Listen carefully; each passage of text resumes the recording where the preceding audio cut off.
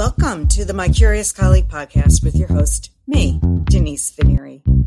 We'll be talking all things consumer relations with a focus on consumer product goods organizations and the brand specialist and analyst roles and responsibilities. So, if you like CPGs like I like CPGs, marketing, insights, and caring deeply for your consumers, well, take a listen.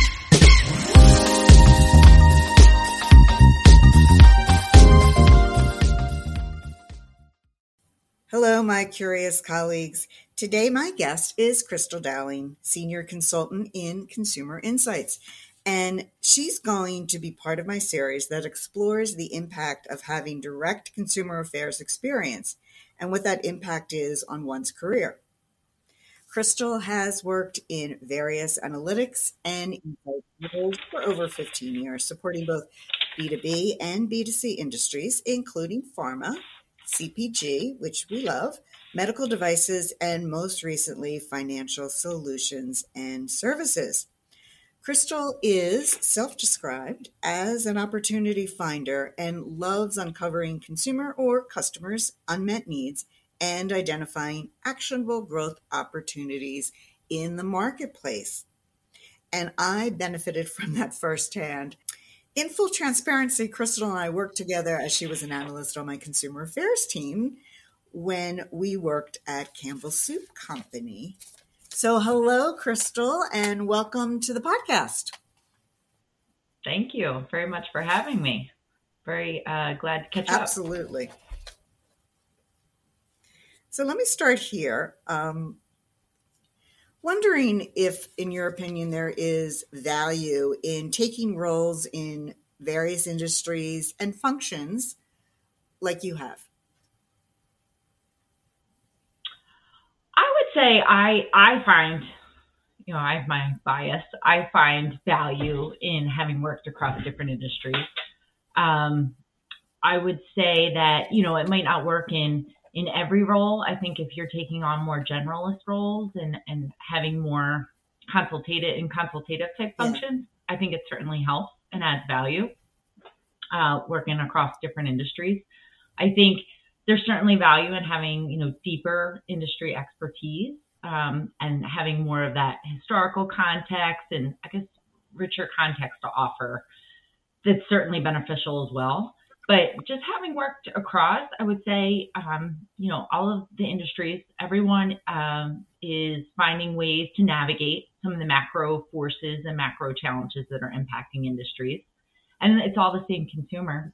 So you're not really you might see different applications and manifestations across different industries, but everyone's kind of grappling and navigating with those same macro forces. And I would say some of the business challenges for many companies, it's not necessarily unique. It might be framed in a unique way, but every business is looking to grow. So you're encountering some of the same type of challenges and issues, maybe with just slight variations or the nuances behind that particular industry.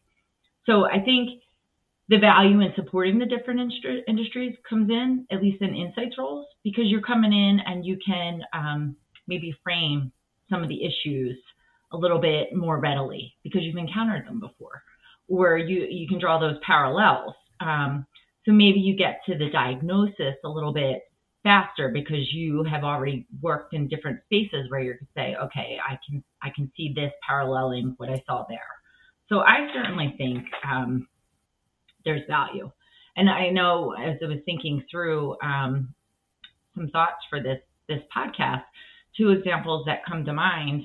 One I'm encountering now where, for financial products, financial solutions, manufacturing looks certainly different than CPG manufacturing, but you're still encountering the same process of product development. And there's certainly value from the CPG, some of the upfront processes that were built in to kind of evaluate, a new offering and consumers' reactions to an offering that if you didn't have that exposure across industries, you wouldn't be able to kind of pull that into the fold with financial solutions.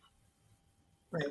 And even insights that might be leveraged for different pieces. So when you're working for maybe CPG versus another company, I think to experience working with private brand CPG, you might have an impact where you are trying to win that consumer in the aisle.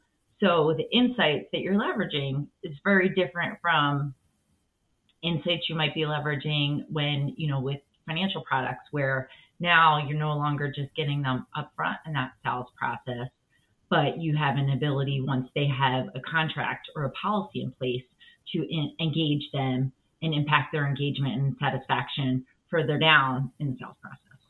Right. You wouldn't get that exposure having, worked maybe in just one industry. Yeah. I'm with you on that. Nicely put.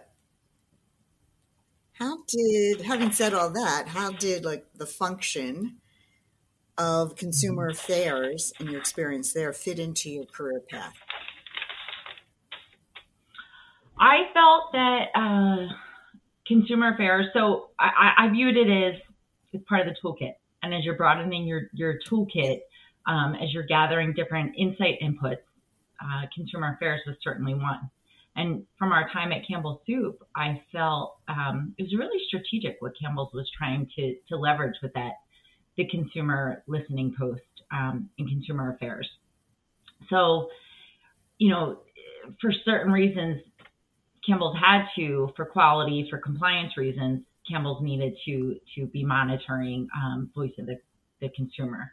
But I know in a few of the strategic initiatives we were working on, trying to leverage that for much higher impact. So, for instance, with launching new products, the ability to kind of improve upon the product before a full-scale national launch based on things that we were hearing from in the consumer affairs world.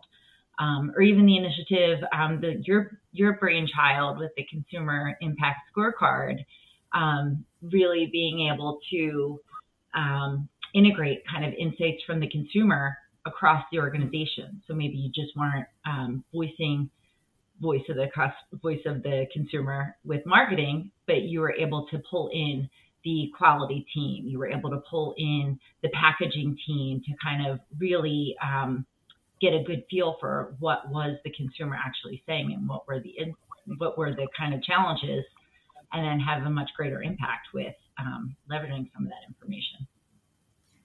Yeah, I couldn't have done that without you, Krystle. I know I've told you that a million times before, but let me just say here for the record. So maybe you touched on it in your previous answer, but what would you say was the biggest surprise, from your consumer affairs experience? I would say maybe not so much a surprise, but I was a pleasant surprise. Maybe some of the impact of the changes.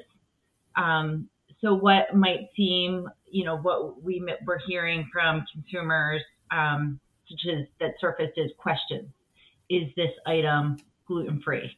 Which might seem like a very tactical, innocuous packaging change is needed. But then once that change is enacted, what that had the power to do, maybe bring in a new stream of buyers, that because that question was lingering and it wasn't definitive, and maybe they didn't want to go through the extra steps of inquiring if it was gluten. Once it became more definitive and they had that kind of knowledge, to then be able to go and make that purchase. So again, it seems as something very tactical and minor, the power of what that was able to then do was pretty cool. I would say that's one surprise. And I think some of the behind the scenes learning of all of the infrastructure that goes into setting up that listening post in a consumer affairs world. I mean, you have the operational challenges of training and being able to make sure that you're maintaining the coding of the consumer contacts. It's a beast. But then to get that in place, that infrastructure, if you will, in place to then be able to leverage it for the insights, just having that exposure and seeing kind of what went into that was pretty cool. Now, what did your career path, including consumer affairs, kind of give you as you moved along, your various roles in insights? I think that exposure to even understanding it as an input. Yeah. I look at the team that I'm part of now, and building out and recognizing the value and the importance of that function as part of a broader consumer insights team. So not having had that exposure and even recognizing what a huge input that is into kind of rounding out the full understanding from the consumer. It depends on the strategic challenge you're trying to tackle, but knowing that if you have some of the team focused on kind of that pre-sale and how to acquire new customers, but then you have the other end who are focused on the satisfaction, the consumer satisfaction, and driving that loyalty, driving that retention. If you don't have data from your VOC program helping to kind of inform where the unmet needs are, you're in big trouble. So I think having lived it and just recognizing the value and how it can plug some of the white spaces and the blind spots that you might not have from some of your other traditional insight sources. Got it. Perfect. Well, thank you so much for taking time out of your Sunday morning to be on the podcast with me. I appreciate it so much. No, it was great catching up and getting to reminisce about the fun that we had at Campbell Soup in our time with consumer affairs. Yeah, it was fun. If you've learned even a kernel of an idea or was inspired by this episode, please consider rating and reviewing the podcast on Apple Podcast. Be sure to share out the hashtag CPGCX because CPGCX really and truly rocks. You have been listening to the My Curious Colleague podcast with Denise Vanieri. Thank you for your time.